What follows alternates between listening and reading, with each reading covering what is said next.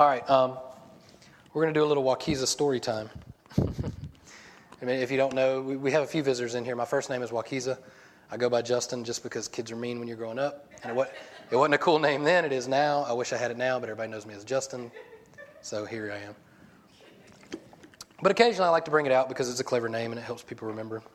So we're going to do a little Waukesha story time. Some of you know my history, some of you don't, but there's a point in time past all the crazy stuff when I was younger, when I grew up and we moved to Dauphin Island. And I was still living for myself. I still had this idea that I was going to live fast, die young, and had no real thought about dying or life or anything, really. I was just kind of living for the moment, not really knowing. I was kind of defiant, but for no real reason, probably, just angry, no purpose. But at whatever point growing up, I grew up with a lot of fighting, fist fighting. And I'll never forget, I was talking to my friend Dana Watson. Many of you guys know Dana with the Children's Home. I was talking to Dana, and I'll never forget this conversation I had with him. And I was trying to explain a feeling of something or whatever. And I was like, you know how like when you get punched in the face and it leaves you kind of dazed, like you're not knocked out all the way, but you're just dazed? And he was like, I have no idea what you're talking about. I've never been punched in my face. And it didn't dawn on me that not everyone has been punched in their face. But to me, that was a pretty normal thing. So I was like, well, I can't describe to you the feeling that I'm talking about. But for me growing up, I got punched in the face a lot until I learned that I need, and bear with me, we got some visitors thinking, is this the pastor? Is this really? Sorry. So growing up, I'm getting somewhere. I'm going somewhere with this, so bear with me. So I grew up and I learned if I punch someone before they punch me, it usually works out better. Just basic, street knowledge. And so as I came up, yeah. So you need to make a statement that you're not like that now. I'm getting there. I'm not like that now. I'm getting there. I'm going to progress. We'll go through this. And so back then, this was me. I got saved when I was 20. Okay, does that help? Yeah. Saved when I was 20, so this was before then. So as I grew up, I learned that trait, if you want to call it that way to do things. So I began to get pretty confident in my abilities to punch people in the face, apparently. I wasn't a bully or anything like that, but when situations arose, I was quick to be the first aggressor, I guess if you could say, because I didn't like getting punched in the face. And so in the culture that I was in, that was pretty common. We saw guns and things like that because we lived in a rough area, but for the most part, people fought mostly back then. But as I came up and then we moved to Dauphin Island, there were still some struggles there and trying to fit in, and I didn't fit in. And I was going to parties and doing all the things, and I was pretty proud at my ability to be able to fight. And so if anything came up, I was, don't disrespect. It's really stupid to talk about now, but this is who I was. It sounds silly, like me even saying it, but I was that way. Don't disrespect me. Like, keep your name out of my mouth like I'm big and bad. But that's how I was. I mean, that was me. That was who I was. And so I'm trying to get through this kind of quick. So fast forward, a lot of stupid stuff going on, and I end up at a party, and it was over a girl or something, and I was at a party with a bunch of people that I didn't know, that I found out later, a bunch of people that were related, but a bunch of people that I didn't know, and we were doing the party thing and kegs and all that stuff, and it sounds terrible. Is this really the pastor? Those don't look like pastor shoes. We should have. I got to see visitors. We should have. This church doesn't even have a steeple. We should have went down the road a little ways. Is this like a warehouse? I think I saw a crate in the foyer. We get it. You have Pinterest. All right. So anyway, I'm at this party and I've still got this attitude that I'm big and bad and everything and indestructible. And this guy comes up to me who I've had some beef with in the past, and he wants to fight. And so I'm like, okay, I've been here before. Let's see how this goes down. And he starts talking smack, and I'm just listening. And he throws his hands down and looks away. And I'm like, got him. Got him. This is my opportunity. I don't want to talk. I don't want to bump shoulders. I'm going to punch him in his face. And so I went to do that. I was already ready. And as I did, a grown man, I was probably 17, grown man, probably 30-something years old, who was his cousin, I didn't know at the time, I found out later, already had his shirt off, apparently prepared, and grabbed me from behind before I could get a swing, and about knocked my wind out. He grabbed, like, boom. And I thought, I had a few friends with me, not very many, but I thought, maybe this is my buddy Lurch, who we nicknamed Lurch, who's a big guy. I thought maybe he's trying to just get me out of here or whatever. Well, then the guy starts like punching me in the back of the head. I was like, that's not Lurch. And so I break loose of him, and I end up hitting him enough to get him off of me. And then it felt like everybody in the party jumped on top of me and was just like pounding away at me. Like I'm fighting everybody in the whole place. I don't know half these people. I'm just swinging and they're hitting, and it's just chaos. Until this guy named, and real specific memories, but I remember this guy named Joey, who I found out later, was a bouncer. I don't know why he was there. He was older than us too. Got me out of there and physically picked me up and put me up against the wall and said, you need to get out of here. They're going to kill you. At that time, I was like, I'm fighting everybody. I could take everybody on. I wasn't doing very well, but I thought I was. And he got my attention and said, you need to get out of here. You're going to die here tonight if you don't get out of here. These guys aren't playing. So I was like, all right, I calmed down. I said, I'll get out of here. So I go to leave down this long driveway, and as I'm leaving, I find Lurch and a couple of my other friends. I'm like, man, let's get out of here. We'll deal with this later. And so we're walking down this long driveway, and it's pitch black. There's like woods to the left of me. And all of a sudden, I hear something. I look over, and somebody's grabbed Lurch and thrown, and he's a big dude. He's probably 6-something, 300 pounds. Threw him like in the woods. What was that corn-fed redneck guy that was behind me? Because as I turned around, he caught me in the jaw hard. And that feeling I was telling you about, that was a feeling. I wasn't completely knocked out, but I literally said it out loud as I was falling. I think he broke my jaw. I think he broke my jaw. And I was spinning, and I was trying to catch myself because I knew I needed to get back up and defend myself, but I couldn't because I had that kind of almost stand-up knocked out feeling as I hit the ground. And many of those big guys began to just beat the mess out of me, kicking, punching. I'll never forget, I'm still trying to logically think I need to guard. I knew I'd seen like little pocket knives and stuff that rednecks keep. I was like, somebody's about to stick me, so I need to hold my head and try to guard my ribs because I'd rather them, I don't want them to cut my throat or something. I don't want to die here. But I remember balling up and thinking, this is it. This is it for me. This is how it ends. And I remember praying for the first time in a long time. And like I said, I had these plans to live fast and die young, but I wasn't ready. I wasn't ready right then because I remember praying, God, I don't want to die. I don't want to die in this yard right now. And they continued to kick me and hit me, and so much so that a couple times when they kicked me in the stomach, I lost control of my bowels even, and it was terrible. You talk about a humbling experience. I wasn't real big and bad at that moment. 10 minutes earlier, I could have taken on the world, but at that moment, I was very much put in a very vulnerable position, to say the least. But I remember praying, and many of you have probably prayed this, maybe not in the same situation, but God, if you get me out of this, how many of you said that? If you just get me out of this, if you just get me out of this, I'm going to do better. I'm going to do better. And I didn't, and nobody stabbed me. I made it through. That bouncer guy came out and got him off of me and kind of drugged me to my vehicle, and I left and went home. And very sobering experience for me as a 17-year-old. And many of you know later on, maybe it might have been, it was the next year. I didn't change. I didn't keep up my end of the promise. God spared me, but I didn't keep up my end of the promise. At 18, I got arrested. Is this really the pastor? I got arrested. First offense, felony, like swing for the fences, Justin. Way to go. But really just transitioned my life to see where I was going. What am I living for? What's the point of all this? Fast forward a little bit. Get through a lot of that with lawyers and selling my car and quitting high school and getting my GED, paying restitution, the whole 9 yards. Really evaluating what my life was about. Looking back, I can see the Lord was working in all of it. Got a job at Mobile Paint. This guy Jarrett starts ministering to me, ended up getting saved. And there's even more behind that the Lord was placing in my life to happen. Not to say the Lord caused all that stuff. It was pretty voluntary. I mean, I was in those positions because that's where I wanted to be. But the Lord reminded me of that last night as I was deciding if I was even going to make it here today. But he brought me back to that place when I was thinking about what I was going to teach here today. And I'll get back to it in a little bit. But I thought I was going to die there. And I want you to just kind of remember that as we go into this, and I'll come back to it in a moment.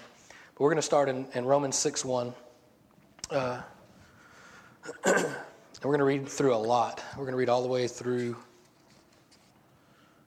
to 23 at least.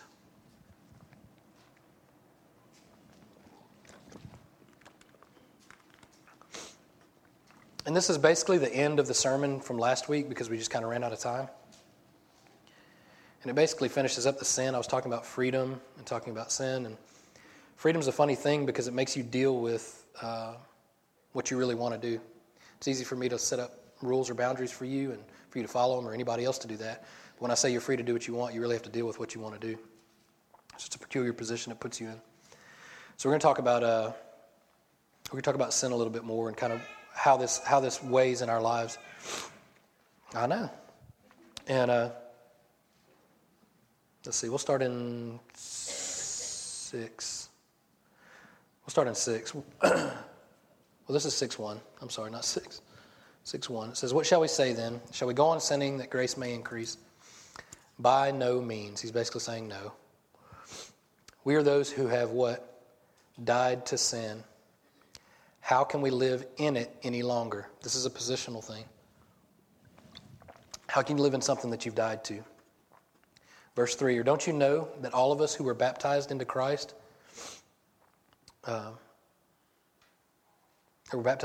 Jesus, were baptized into his death?" Now here's the thing. I'm going to stop here before we move on anymore. All the way through Scripture, you can see a recurring theme of Jesus talking to his disciples and talking to other people. And when he does that, they always get frustrated and they ask him a bunch of dumb questions. Sometimes we ask those too.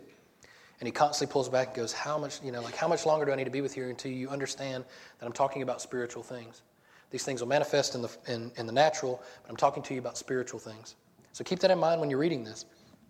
Going back to me, I thought I was going to die at that party. I was thinking of physical death.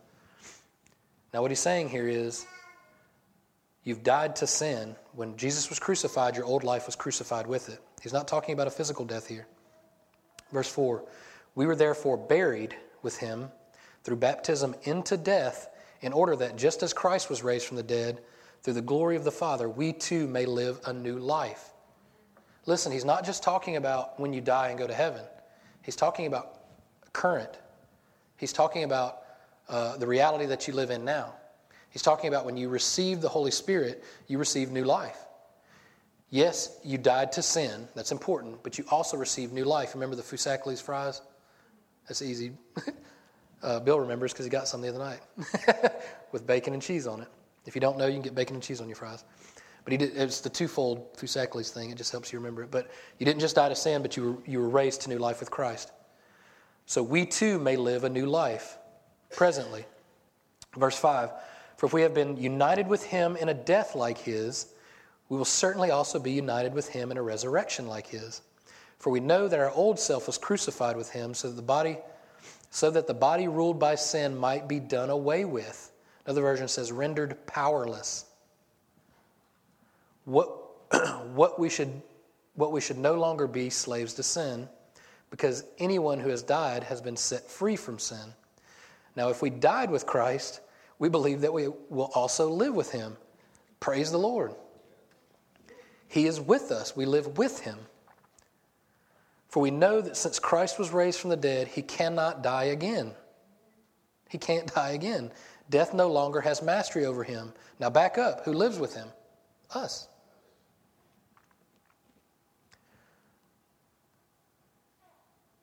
Verse 10, "The death he died to sin temporarily. He died to sin unless you really mess up. No, he died to sin once for all. We talk about past, present, future sins. All sins were future when he died, as far as anybody in this room is concerned. Once for all, but the life he lives to God. In the same way, count yourselves dead to sin, but alive to God in Christ Jesus. It doesn't get any clearer. I can't even really expound on that. Count yourselves dead to sin, but alive to God in Christ. Therefore, do not let sin reign in your mortal body, so that you obey its evil desires. Do not offer any part of yourselves to sin as an instrument of wickedness, but rather offer yourselves to God as those who have been brought from death to life, and offer every part of yourselves to him as instruments of righteousness. Now what he's saying here is this is good practical wisdom. This is saying it's like saying you were a slave and now you're free, and you want to go back to being a slave. That's what it's saying. It's saying your old life is dead and you've got new life. Don't try to drag around your old life and continually try to resurrect it, because it's pointless and it's going to make you miserable and it's going to get you nowhere. Don't offer your new life as tools for the old one. But you have to see this visually. I always imagine like a dead body laying here. It has no power. Can you remember the power it once had? Yes. Can you be deceived or tricked into thinking that you need, or that the things that the old life had for you are good? Yeah, you can. You can fall for that for a time, I think. But if the Holy Spirit's with you, it doesn't take long, and I speak from experience here, it doesn't take long to see how short-lived sin is. Now, we defined sin last week, and we'll go back to it real quick before I finish this up. Sin, from Webster's dictionary or whatever dictionaries were online, basically say missing the mark, guilt, sin, a fault, failure in an ethical sense. Now, that's on the surface, that's what it is, and that's very much what it appears to be. If you go all the way back to the Greek, harmatia, this is the core of it. Now, you know me, I don't like to hang out on the surface. I like to get to the core of the issue. It is self-originated, self-empowered nature. It is not originated or empowered by God. This is the definition of sin in the Greek. Not of faith, his inworked persuasion. Now look at Romans 14:22 real quick. We're going to come back. We're going to come back to Romans 6. Romans 14:22 says, so whatever you believe about these things, keep between yourself and God. Blessed is the one who does not condemn himself by what he approves. Talking about self. But whoever has doubts is condemned if they eat, because their eating is not from faith. Now he's talking about what he was talking about earlier in the verse, but here's the key right here. Everything that does not come from faith is sin. That's the key. Anything, anything that, thank you. Anything that does not come from faith is sin. Anything that does not come from the Holy Spirit is sin. Anything that does not come from faith in Christ is sin. That's a much more simple explanation of what it is. Now, in that, it produces all those things on the surface, guilt, all the bad things. Those will be the results. Those are the fruit, not the root. The root is living outside of Christ, or trying to live outside of Christ when you have Christ with you. That's all sin is. The whole, where is death's sting? Where is sin's sting? It's gone. Where eternal life, now I've said this before, and I'm going to have to reevaluate this a little bit, because I've said eternal life starts not when you die, and I agree with that. I always said it starts when you receive Christ, and that's true. But here's the thing. It doesn't just start there. It's that he comes and gives you eternal life, because that's something that you can't have on your own. Because think about this. Eternal life has no beginning and no end. You had a beginning. Right? So if you've received eternal life, that in itself is supernatural, saying that this is not my life anymore. This life that's eternal has no beginning and no end. So it's not that just it's been added to us, but it, in and of itself, is life to us. It has no beginning and no end. Side note. So we're dead to sin. Verse 14, for sin shall no longer be your master, because you are not under the law, but under grace. So sin's no longer your master. Verse 15. So what then? Shall we sin because we're not under law, but under grace? Once again, by no means. Basically, no. Don't be dumb. Don't you know that when you offer yourselves to someone as obedient slaves, you are slaves of the one you obey, whether you are slaves to sin, which leads to death, or to obedience, which leads to righteousness. But thanks be to God that though you used to be slaves to sin, you have come to obey from your heart the pattern of teaching that, I love this, that has now claimed your allegiance. That has now claimed your allegiance. He's done it for you. You have been set free from sin and have become what? Slaves to righteousness. So we're now no longer slaves to sin, we're slaves to righteousness. I've heard it said like this: you step out of the prison of sin and you step into the prison of righteousness. It sounds bad because Christ says that we're free, and where Christ is, we're free, and that's true. But the only thing we're not free from is righteousness. It's the only thing we're enslaved to is righteousness. Now you can try your hardest, and you guys know some of my experiences where I tried not to be, or I tried to see things from a different perspective. But I'm a slave to righteousness now because the Holy Spirit did something that I couldn't do on my own.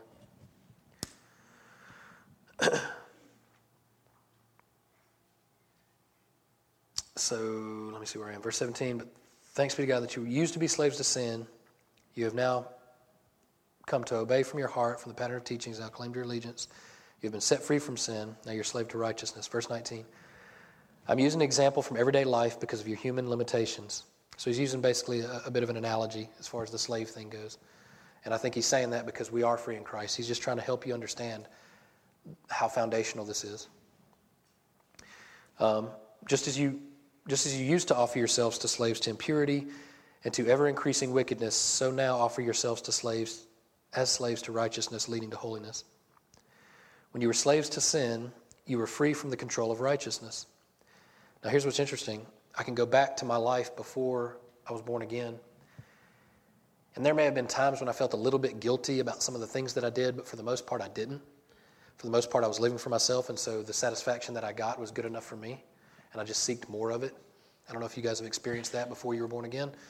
I lived for myself, and so I was fairly satisfied with a lot of the things that I did. It was enough to keep me doing those things, I guess. Never really gave it a second thought, never really evaluated it too much. I just did it. And after I was born again, those things not only lost their flavor, lost their desire. Not all of them, but most of them lost that. But even the ones that I tried to do after I got saved, they fell flat really quickly, much more so than before I got saved. They revealed themselves as how limited they were. Now, why is that? It's because I had tasted something better. It's not because I just felt bad about them, although I did. It was because I saw something better. I tasted something better. I knew of something better. I had a greater satisfaction in Christ. I had a greater acceptance. I had a greater understanding. I had a greater love, an unconditional love that wasn't based on my ability to, I call it hustle. I grew up hustling. You do for me, I do for you. You do for me, I do for you. This love that he gave was all on him. He was like, I love you regardless of what you do. And that kind of love prompts me to do good. It isn't a hustle. It isn't a trade. That's why I encourage you guys all the time, love with no strings attached. We do this thing with the kids. We're giving them candy. We invite them for the jumpy houses and things like that. And we raise our kids in this environment that you can just love people. It's okay. You don't always have to expect something in return. And our culture will tell you, people owe you something. You're entitled. And if you haven't seen some of the young people growing up around us, they grow up, people owe me something, right? And not just money, not just in jobs and different things like that, but in relationships. I do for you, you do for me. You see, the marriages fall apart sometimes because the other person doesn't hold up their end of the bargain, because they're looking at the marriage as a contract and not a covenant. You do for me, I do for you. You do for me. You fail, I'm out. Now, I'm not trying to heap pain or judgment on anybody that's been divorced, because there's complete restoration for that. But I'm just saying there is a culture that is very apathetic towards that. Does that make sense? This culture says, whatever, you do for me, I do for you, and if you don't hold up your end of the bargain, I'm out. And that's not a good place to be. I'm chasing a rabbit. It's the Sudafed. That's what I'm going to blame anyway. Let's see. You're free from the control. Back then, you were free from the control of righteousness. Now, I could do righteous things back then, but they didn't make me any more righteous, right? I could do good deeds, but that didn't make me a righteous person. It just meant I did good things. Same way, I can do bad things now if I want to, but it doesn't make me any less righteous. Does that make sense? It makes me not fit my character and who I really am, but I have freedom to do that if I want to. In the same way I had freedom to do good things back then, but it didn't make me good. So it's an identity issue. It's a trust issue. Verse 21, what benefit did you reap at the time from the things you are now ashamed of? Those things resulted in death. But now you have been set free from sin and have become slaves of God. The benefit you reap leads to holiness, and the result is eternal life. For the wages of sin is death, but the gift of God is eternal life in Christ Jesus our Lord. Everybody knows that verse. They take that one off and just hang it by itself. But if you look at it in its context, it's not overemphasizing the wages of sin. It's just explaining how much better we have it in Christ. It's saying, look at your old life.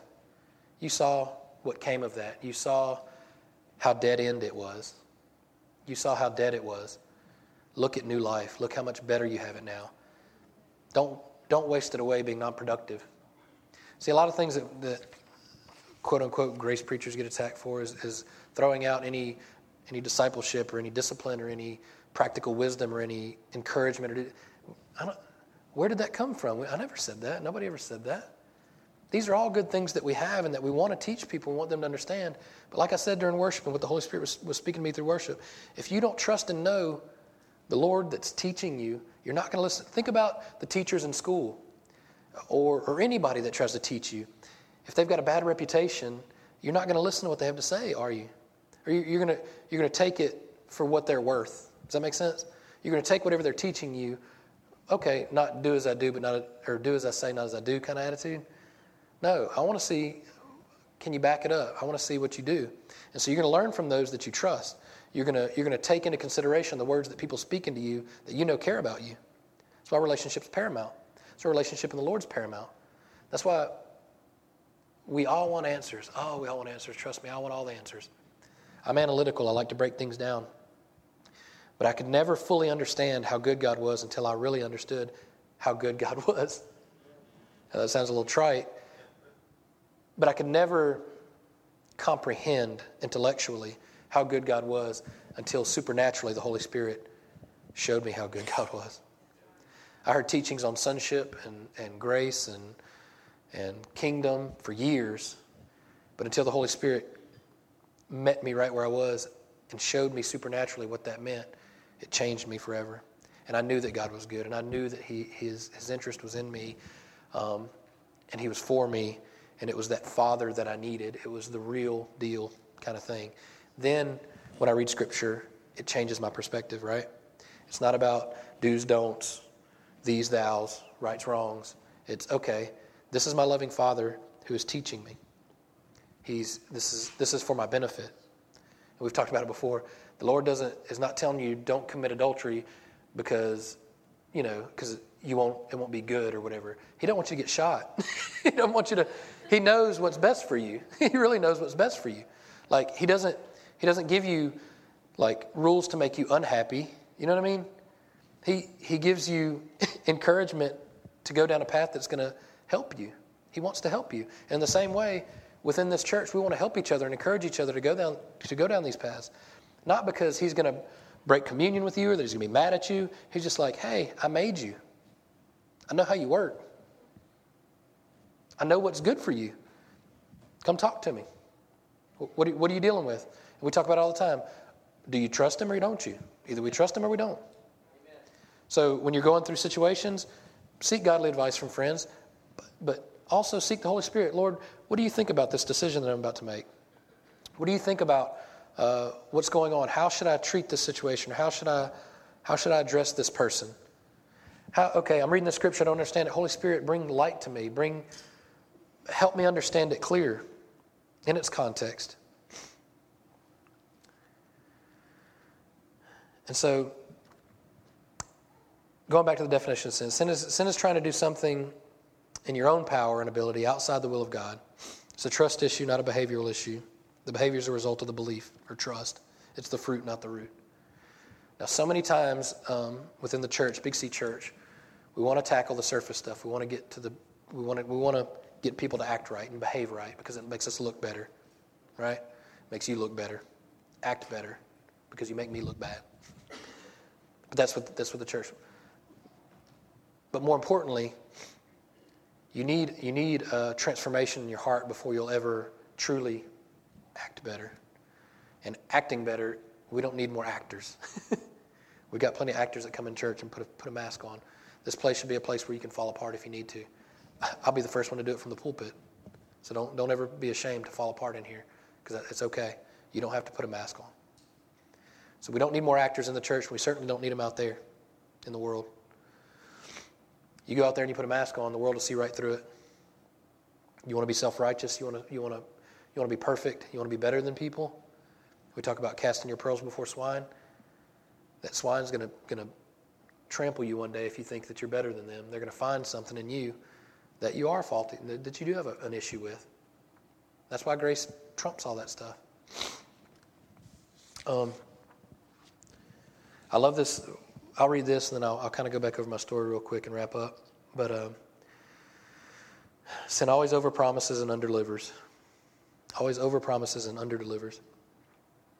So don't give the fear of a dead life power it doesn't have. A common teaching that I used to hear, and sometimes I'd even taught, was kind of the two dogs fighting, whichever one you feed wins kind of thing, which sounds good, but it's not true. The truth is, our new identity in Christ is what we live from. There aren't two dogs. There aren't two lives. Your old life is dead. Your new life is in Christ. You need to be perpetually reminding yourself of your new life in Christ, and you need to be encouraging others about their new life in Christ so that they can live from that place. So it comes from here out. Not, I got to convince myself that I'm good. No, Christ has made you good. I need to remind myself, metanoia, renewing of the mind. I need to remind myself of how good God has made me. And in doing so, I remind other people of how good God has made them. It's seeing the potential in them. So Romans 5:18 through 21, I like this in the Message version. Eugene Peterson says, here it is in a nutshell.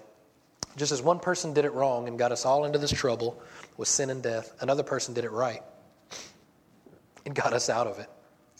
But more than just getting us out of trouble, he got us into life. One man said no to God and put many people in the wrong. One man said yes to God and put many in the right. All that passing laws against sin did was produce more lawbreakers. But sin didn't and doesn't have a chance in competition with the aggressive forgiveness we call grace. Let me read that again. But sin didn't and doesn't have a chance in competition with the aggressive forgiveness we call grace. When it's sin versus grace, grace wins hands down. All sin can do is threaten us with death, and that's the end of it. Listen how powerless that is. All sin can do is threaten us with death, and that's the end of it. Grace, because God is putting everything together again through the Messiah, invites us into life. A life that goes on and on and on, a world without end. Supernatural, no beginning and no end. This is a supernatural life that we've been invited into. All sin can do is threaten you of a life that's dead and has no power over you. All it can do is try to convince you that your source is not Christ when it actually is. Now, all these things he's talking about, death and life, death and life, death and life. Do you hear that recurring theme throughout Romans? Death and life, death and life. He's talking about spiritual death and spiritual life. We died, the fall of man and Adam and Eve. Christ came, restored our relationship with the Father, and we have new life. If we accept that gift that he's given us, we have new life in Christ, right? New life. Sin, dead, gone. New life in Christ. Simple enough. Now, what I was talking about earlier, this renewing of our mind, our righteousness that's found in Christ in our hearts renews our mind of who we are, and it reminds us of who we are. It's even above our own conscience. The truth that God says about you is the truth, even above your own self-doubt or self-righteousness. The truth that God says about you is the truth about you. Now, what's interesting is the more you discover that, the more you begin to see the truth of what God says about other people. Now, let's rewind back to, and I tell my stories because I've had a really interesting life. Not interesting like great, but interesting like weird. I've had a really weird life. But I've got a lot of stories, and I know them very well, so I don't boast in my life, but I boast in what Christ has done in my life. And the reason I tell you that is to encourage you that you're not beyond reaching. Because in that field, when I thought I was going to die physically, I was already dead. Spiritually, I was dead. I was a walking dead guy. I was dead already. My fear was in physical death. I had a fear of that. For whatever reason, I was afraid to die physically. I didn't understand fully what that meant. I didn't understand afterlife. I didn't really know. I mean, I'd heard stories, but I wasn't convinced of that. In my mind, I didn't know.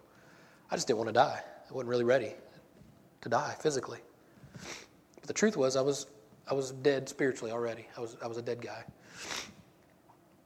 But what the Lord saw in me back then, which happened a few years later when I was 20, He saw a father, and He saw a husband, and He saw a pastor. And that punk, and that arrogant punk kid, He saw something that I didn't see in myself. And He, without me even knowing it, placed people in my life to give me plenty of opportunity, some that I passed up on and some that I eventually accepted, gave me plenty of opportunity to see Him through my circumstances. And my circumstances were terrible. Probably many others are worse, much worse than mine. But from my perspective, were pretty bad. But through my circumstances, He saw fit to call me out of that life, to call me from death to new life. And like I said, I don't say that to boast about myself. I say that to boast about Christ. I say that to boast about His grace. I say that to boast about new life and forgiveness of sins, because there were many. And so I say that so that you can see it. I want you to see it for yourself, for your life.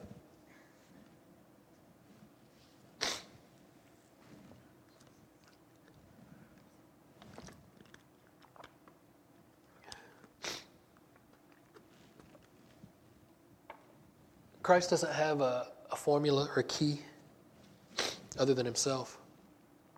We've talked about the narrow gate and the wide gate. It's Jesus, period. Not Jesus and anything else. Not Jesus plus anything. It's Jesus, period. And I was asked, I've been asked before, and I was asked recently if we do at the end of services ask for an altar call and salvation, and we don't every Sunday, but when I feel the Holy Spirit leading us that way, I do. And I feel the Holy Spirit leading us today for that. So if you guys will stand up with me.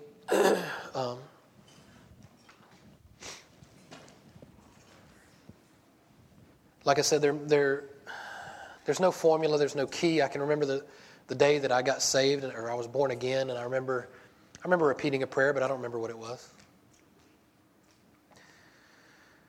But what I do remember is what happened in my heart. I do remember crying, big surprise. I do remember crying and accepting, which was very difficult for me, accepting new life and giving up control, which was very hard for me. Growing up in the environment, I always thought that I needed to be in control because no one was going to be there for me. And transferring that over to Christ was very difficult. It wasn't an easy transition for me. But I want to tell you, if the Lord's speaking to you right now and you've not had that experience, I don't want you to doubt your salvation. If you've been born again, praise God. But I want to invite you right now, just in this moment, if the Lord's speaking to you and you've never experienced that fullness of life, I just feel like He's saying, it's as easy as saying yes. It's as easy as saying, I accept the gift that you've given me. Now, if you want to walk up here and pray at the altar, I'll be glad to pray for you at a distance or get somebody else too, so I don't give you any of my germs. But you can accept Him right where you are. He knows no time and space. You can just say yes right now. And so in essence, like I said, it's not a key, it's not a formula of certain words or certain scriptures that necessarily say, but it's just an accepting of the gift that He's given for you freely. And it doesn't matter what you've done, what you haven't done, what you're going to do, what you're not going to do. It's a hard issue. And we're all susceptible to it. As the Holy Spirit, I just speak right now directly to you, Lord, and whoever's in this place that hasn't experienced this new life, I want to encourage them. It's a trade up. It's definitely a trade up. There are many things that I experienced that I thought would be the next big thing and that would bring me fulfillment and enjoyment, and none of them were as good as you. Jesus, none of them were as good as you. And so if anyone has any doubt in this place, I speak from my own experience, and I know many in here would say the same thing. Listen, it's a trade up. All you have to do is accept it and just say, Christ, here I am. Here I am. I accept your gift. I give you this dead life and this heart of stone. And Lord, place your new heart in me, a heart of flesh, a heart of life, a heart of new life. And I accept the gift that you've given me. And listen, if you've done that today, please just pray about it. Talk to the Lord. Speak to the Holy Spirit. Come get with me today or a week from now or 2 weeks from now, and let's talk more about it. Listen, we'll have baptism coming up, and we'll, if you'd like, we'll make a public display of what's happening in your heart. And it's as simple as that. It's just an outward display of what's happened inside. And it's your old life, the life that was self-reliant, self-righteous, self-everything, and it's giving up, and now it's Christ-likeness. It's Christ's life. It's Christ living in you and through you. And he's not trying to take away your fun, take away your joy. He's not some cosmic killjoy that doesn't want you to be happy. He created joy. And he will produce in you great joy and laughter like you've never had before. So, Father, I thank you for any decision that's been made in here, Lord. You know who it is, and you know why, and you know how. And so, Lord, just manifest your nature in them. In Jesus' name, amen. Amen. Woo. I made it.